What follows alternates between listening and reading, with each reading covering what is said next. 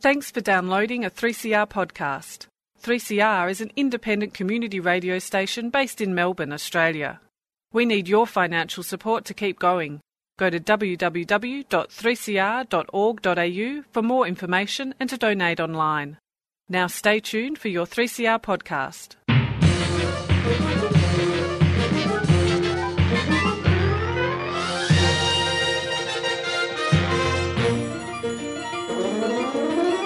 Welcome to another episode of Lost in Science, and as usual, every week we bring you the best science that we can find in the whole world and beyond, occasionally. Because, we don't like to stop at the boundaries of the atmosphere or of the... even sometimes we've been known to go beyond this universe. We'll stop at nothing. That's the dedication that we will show for you. Anyway, who knows how far we will travel tonight. With me, as always, are Claire and Stu. Claire and Stu, how are you? Very well, thanks, Chris. Yes, well, Chris, how are you? Yeah, great. And what have you got for us this week, Claire? Well, this week we have a guest on Lost in Science, Dr. Kathy Page, who is a researcher and a postdoctoral researcher with the Australian Institute for Marine Science. And maybe you've seen some of the news reports that some very clever scientists have been working incredibly hard and have, in a laboratory, managed to get corals to spawn out of season, which is a big feat because this doesn't happen normally. Corals have two times that they spawn per year, and it's a mixture of sort of like environmental factors and the moon and the temperature. You have to get everything sort of aligned and right for corals to spawn, and you just sort of be able to generate little baby corals. But they've just been able to do it in the lab in Townsville, so I'm going to catch up with Dr. Kathy Page and hear all about it. Wow, that's amazing. A huge potential, I guess, for like conservation, I suppose, is one practical application. But also 100%. Understanding how spawning works, being able to do that shows a great understanding of the mechanisms, I suppose. Yeah. And it can't come soon enough in terms of management and help for incredibly vulnerable coral populations on the Great Barrier Reef. So it's going to be fascinating to talk to Kathy all about that. Well, that coral story is going to be hard to top, but reef it to Stu to have a go. Very good. Stu. Well, yeah, I don't know how to follow that seamless segue there, but we talk about science from a lot of different angles on the show, and one of the things that is fascinating is how some bits of science get picked up by people in society and in culture, and they run with it. They grab onto it, they run with it, and they define their whole life around bits of science, which, can often turn out to be misunderstandings of what the science means, or just a complete misinterpretation, or in some cases, the science has been misrepresented from day one, and people have just not understood what it was actually saying in the first place. I've been reading a lot lately about the origin of the concept of the alpha male. You probably have heard of people use this term, the alpha male, and it stretches back to, apparently, to wildlife studies of wolf packs. The wolf packs have the alpha male that leads the wolf pack, and there's all these sort of rigid hierarchical structures within the wolf pack. And people have adopted that and said, well, I'm an alpha male of a human kind of thing, and they've tried to paste this concept onto human society rather than onto wolf hierarchies. But look, let's just cut to the chase and say it's wrong. It's basically just wrong. People think it's based on science. There is a long history of science into animal behaviour and all these sorts of things. But in the end, it's a complete misunderstanding of wolves and their hierarchy and their social structure, and it's been pasted onto human society, which is actually quite unlike wolf society anyway. So I'm going to talk about that, and I'm going to talk about what the actual research is, what it has shown, and why people who go around saying they're an alpha male probably should just stop saying it, I think would be the simple solution. Great. Well, I'm really looking forward to that one. We had two kind of moon-related stories, I guess, in some ways. Wolves and coral? No? Anyway, look, stay tuned for this amazing show, and if you're a fan of Jordan Peterson, please don't call us.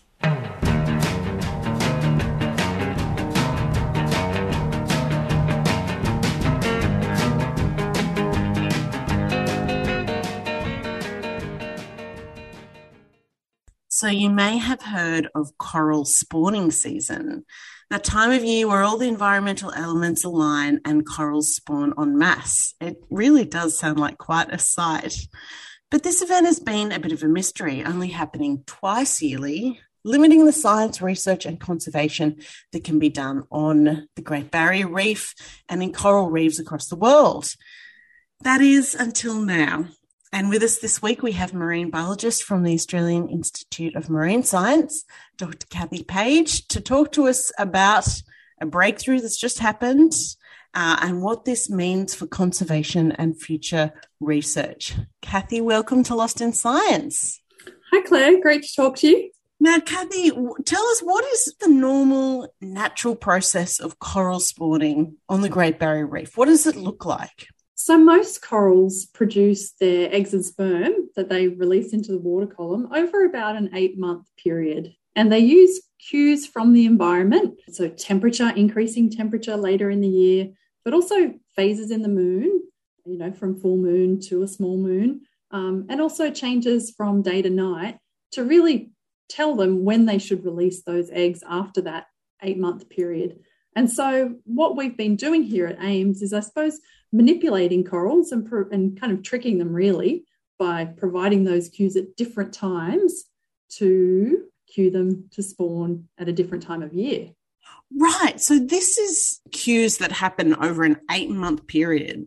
Yeah. So they are, the corals are quite simple animals really, but they can see and they can feel. And so they can perceive the environment, and they use lots of those different cues to kind of say, okay, well, I should be making my eggs now. And okay, the temperatures are getting warmer. I should be producing sperm. And now, okay, I'm really ready. Let's go. Let's spawn. And incredibly, so many species, use these same cues to spawn at the same time of the year, but also at particular times of night. We find that individual corals of the same species will spawn at set times in the evening. So some of the massive corals will be spawning at 6 p.m. as the sun goes down, but then there's other groups of species that might spawn much later at, say, 10 p.m. So they all have their kind of little windows that they prefer to spawn in.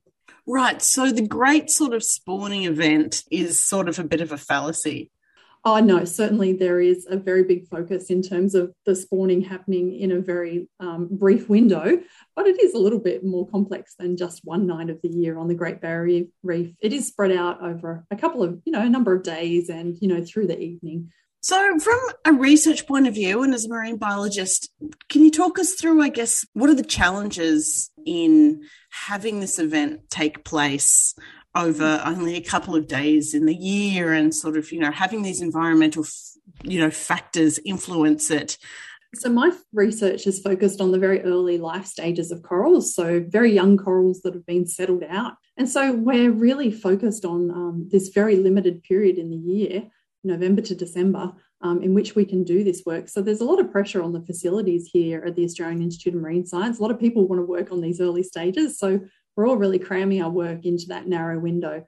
And having potentially multiple spawning periods across a year means that we can spread out our work across the year. That's fantastic. So we can also take the learnings from one spawning very quickly into the next. So typically if corals spawn only once a year, then it's another year until we get to try a different technique or a different culturing method, or even do a separate experiment. And so having the opportunity to spawn corals at different times of the year means that we can take the learnings from one spawning event to another quite quickly. So we can really fast track our increased knowledge of coral biology, particularly of those early life stages of corals.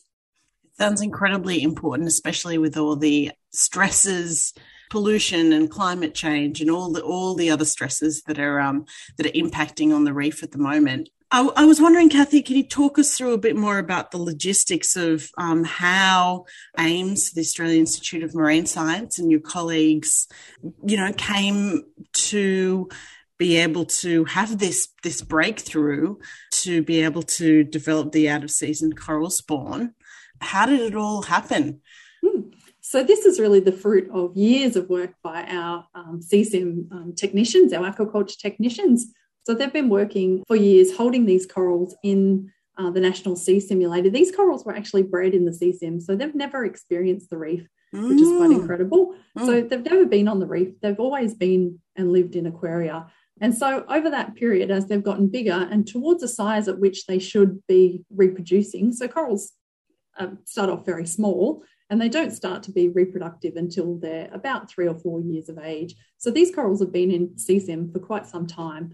And over the last couple of years, our CSIM technicians have been shifting those environmental cues to indicate that the temperatures are warming at a different time of the year and the moon phases are changing at a different time of the year. So this is really a very long-term experiment, and a lot of work's gone into getting this result. Have they been focused on a particular number of species, or is the CSIM, which I love the name, is the CSIM sort of reflective of what the coral reef looks like at the moment? We have a number of coral species in the CSIM, and this spawning event recently has included 6 different coral species, so a range of species. And also really interestingly, CSIM has been able to trick these corals to spawn at a different time of year by providing those environmental cues that trigger spawning out of season.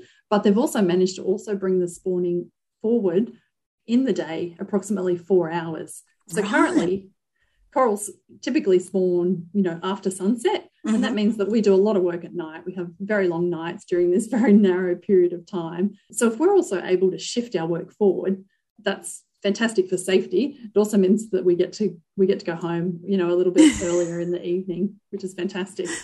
Happy scientists, happy research.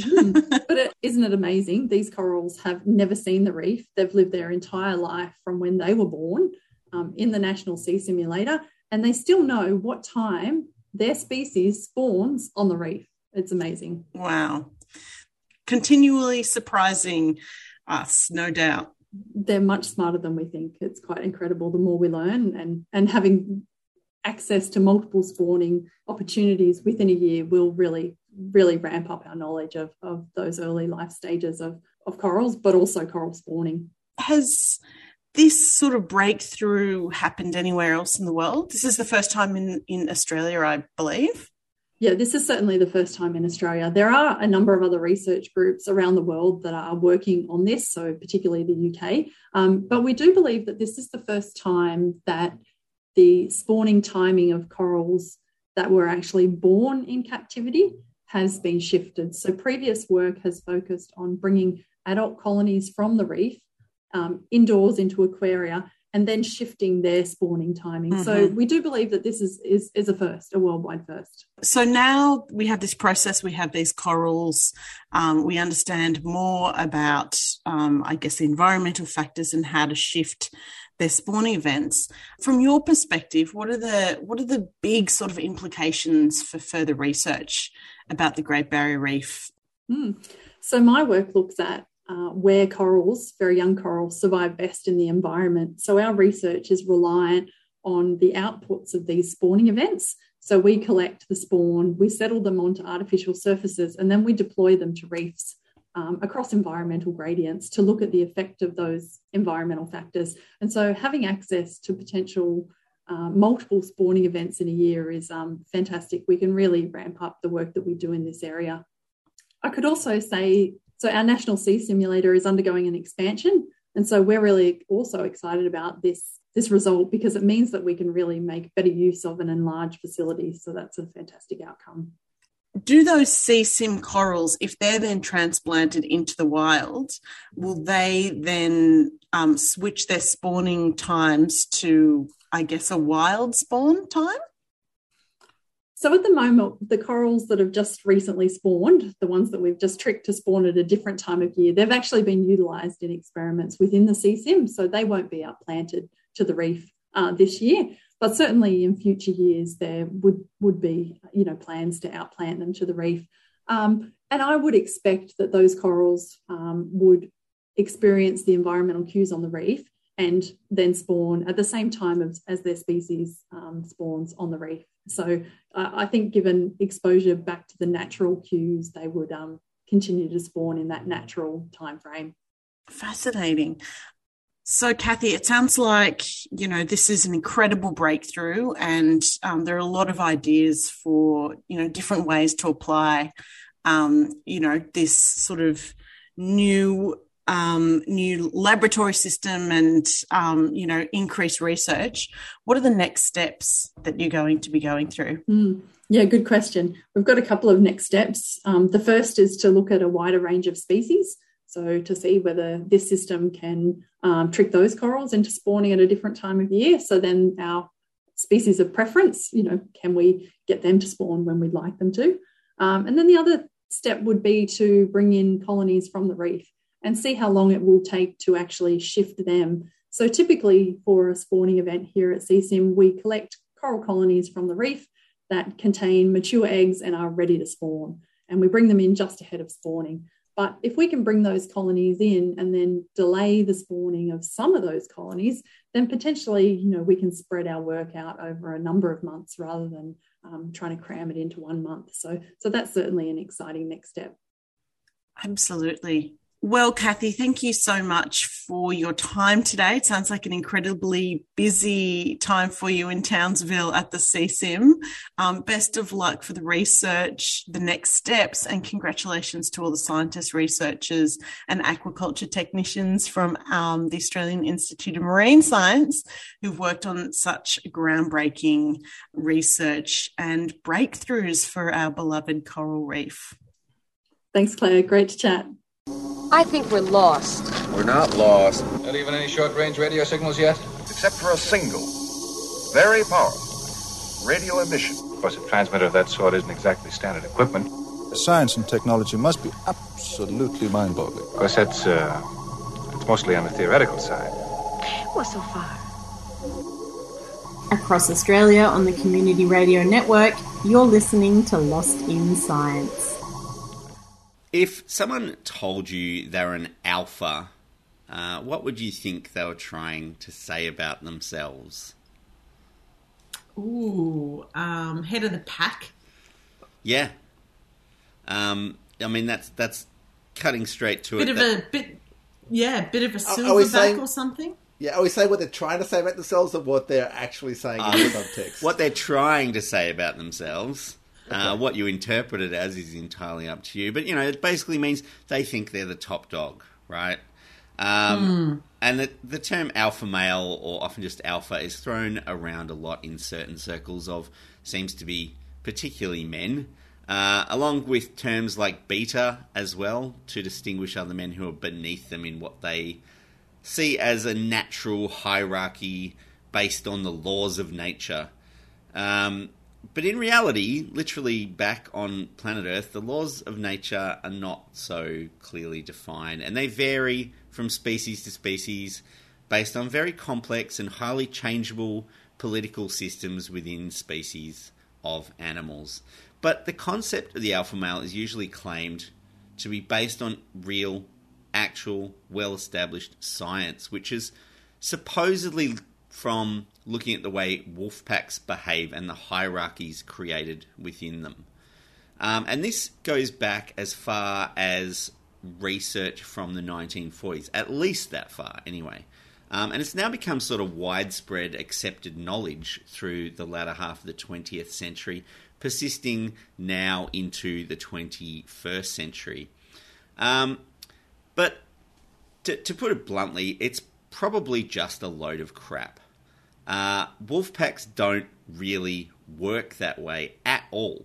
And the real science is a lot more familiar and even makes probably a lot more logical sense. And it will certainly make sense when I explain a little bit more about how wolf packs do interact. So we're probably all aware of the concept that wolf packs are set up according to a strict rank system. The oldest, toughest wolf is the boss, and his female partner is the girl boss. The alpha male and female, they're the leaders of the wolf pack. And the other wolves follow their lead because those leaders have shown themselves through fighting and survival to be the best candidates for the job. And in order to become the alpha, a wolf has to challenge the alpha, and then they become the alpha, and it's all this big meritocracy of who's the toughest wolf in the pack. And the research this is allegedly based on comes from observation not of wild packs of wolves, but actually this is based on research of wolves in captivity. And the most early published research that this is probably related to is research on wolves in the Basel Zoo in Switzerland, which was research conducted by Rudolf Schenkel in 1947. Now, Schenkel wrote about these wolves, and he was writing about their body language and their social structure. But he noted that these societies were not naturally formed hierarchies. They were not naturally formed wolf packs. They were basically arbitrarily thrown together individuals who were put in the same cage at the zoo because that was the wolf cage. So they all got put in there because they were all wolves.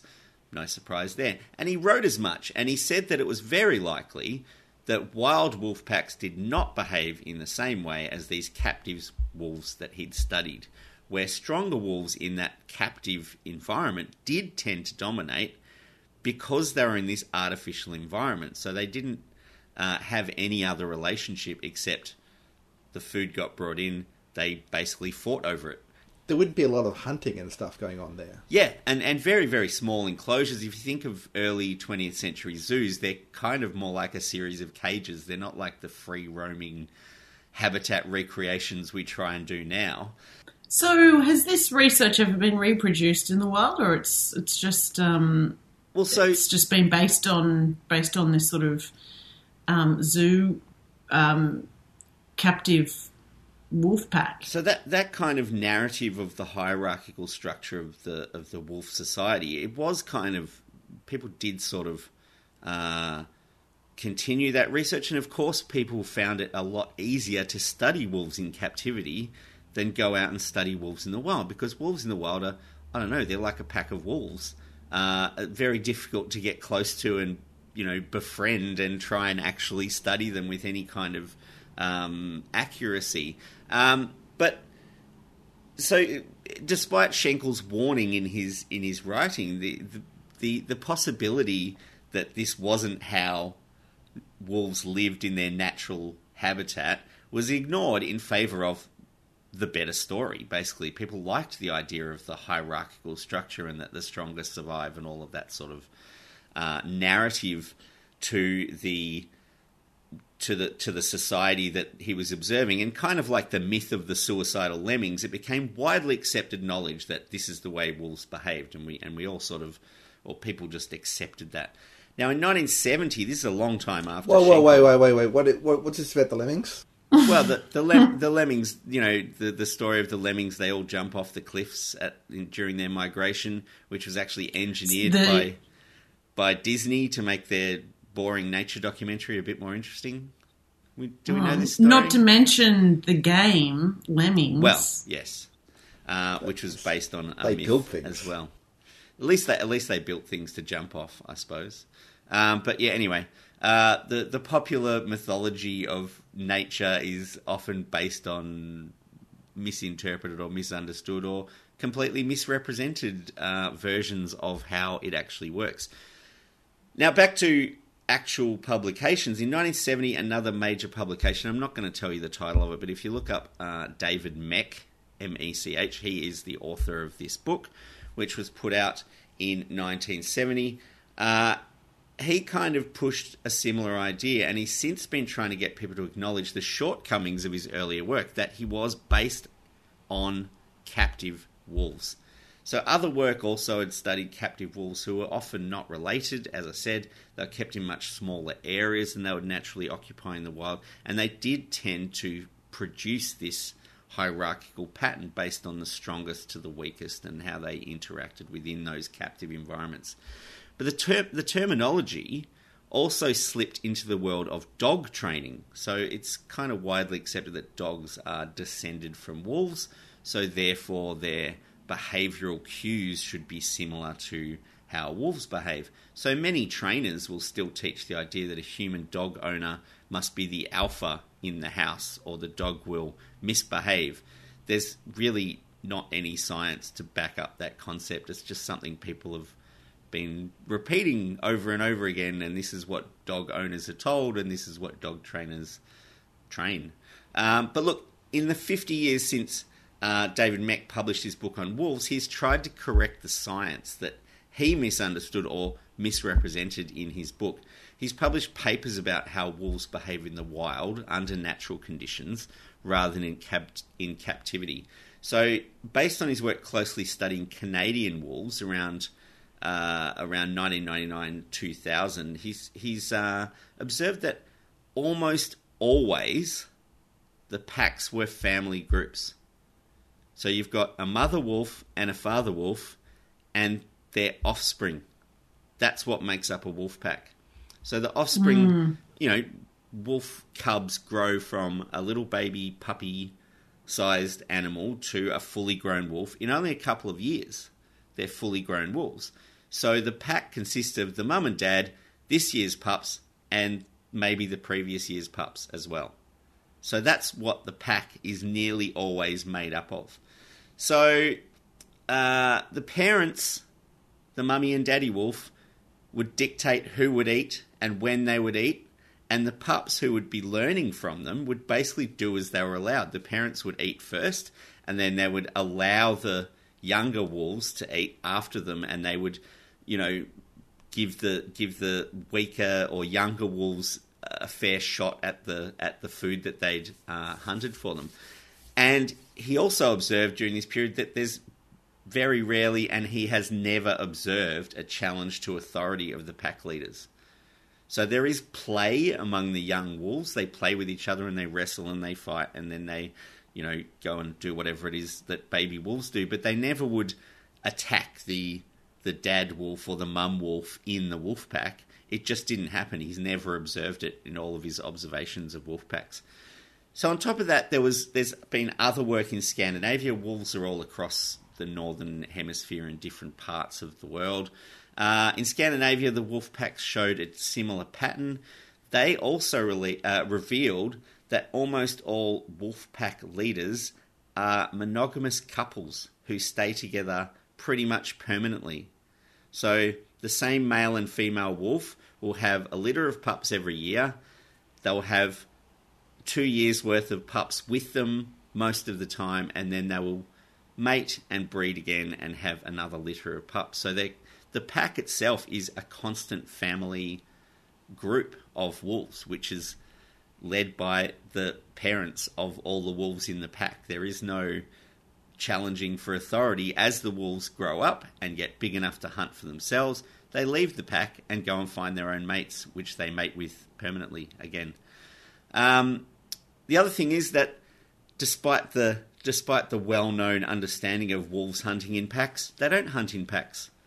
The two parents hunt and bring back prey or carcasses for the young wolves to feed on. So they hunt in pairs, but they don't hunt in packs. They hunt for the pack rather than hunting in a pack. So it turns out wolf packs are just tightly knit family groups. They don't hunt as a pack. They hunt as a couple who are just trying to feed their children. In some ways, how some people might like human society to work, but certainly not the way some men would have us interpret it. Wow, I didn't know that about wolves. I thought... We all thought that. Yeah. In packs. Yeah. Like the whole thing where they, you have they surround you. And, yeah. I would say that there are probably legends about that when the wolves are really hungry and there's nothing else to hunt, so they come and eat children or something. But yeah, apparently, because the baby wolves are not very good at hunting. They're stupid. But I guess if you've got like last year's wolves cubs as well. Like, are they've got to learn the ways of the hunt somehow, right? Yeah, they sort of probably help as they get older, but it's still like one at a time kind of thing. Yeah, interesting. There'd also be like, I imagine, like, if the fact there is a pack, like they would be together, quite a bit of the time, or in some ways, and that humans might not encounter them as prey, but humans might encounter the pack through their own sort of hunting, whatever they're doing. And then perhaps, the pack defensive approach might be different to their offensive. Well, exactly. If a hunter walks into the middle of a wolf pack, they're probably all going to attack the hunter. Yeah. Because they're also, and I didn't want to go on for too long, but they mostly stay within like 100 metres of their den until they're a certain age and stuff. So yeah, if you definitely if you came close to this year's pups, the older pups would probably attack you for sure. Yeah. So yeah, but then, I tell you what though, like dogs do get around in a pack if they. That's what I'm thinking. If they are allowed to, I've been chased down roads by dogs in packs. But they're not necessarily wild dogs, but like neighbourhood dogs. On like when I lived in Vanuatu, they would chase my quad bike. Oh well, nip at my heels. I would blame you for being on the quad bike, to be honest. Oh, shut your fist. And that's it for another episode of Lost in Science. Lost in Science is recorded for 3CR in Melbourne on the lands of the Wurundjeri people of the Kulin Nation, and it airs across Australia on the Community Radio Network with the support of the Community Broadcasting Foundation. We would love you to get in touch with us. You can email us at lostinsci@gmail.com, or you can find us on Facebook. We're Lost in Science on 3CR, or on Twitter where we're at LostInScience1. You can find us on your favourite podcast app, where if you get the chance, please give us a good rating and review, as that will raise us up in the search rankings so other people can find the science. Or you can listen to us however you listen to us now, where at the same time every week, Claire, Stu and Chris get Lost in Science!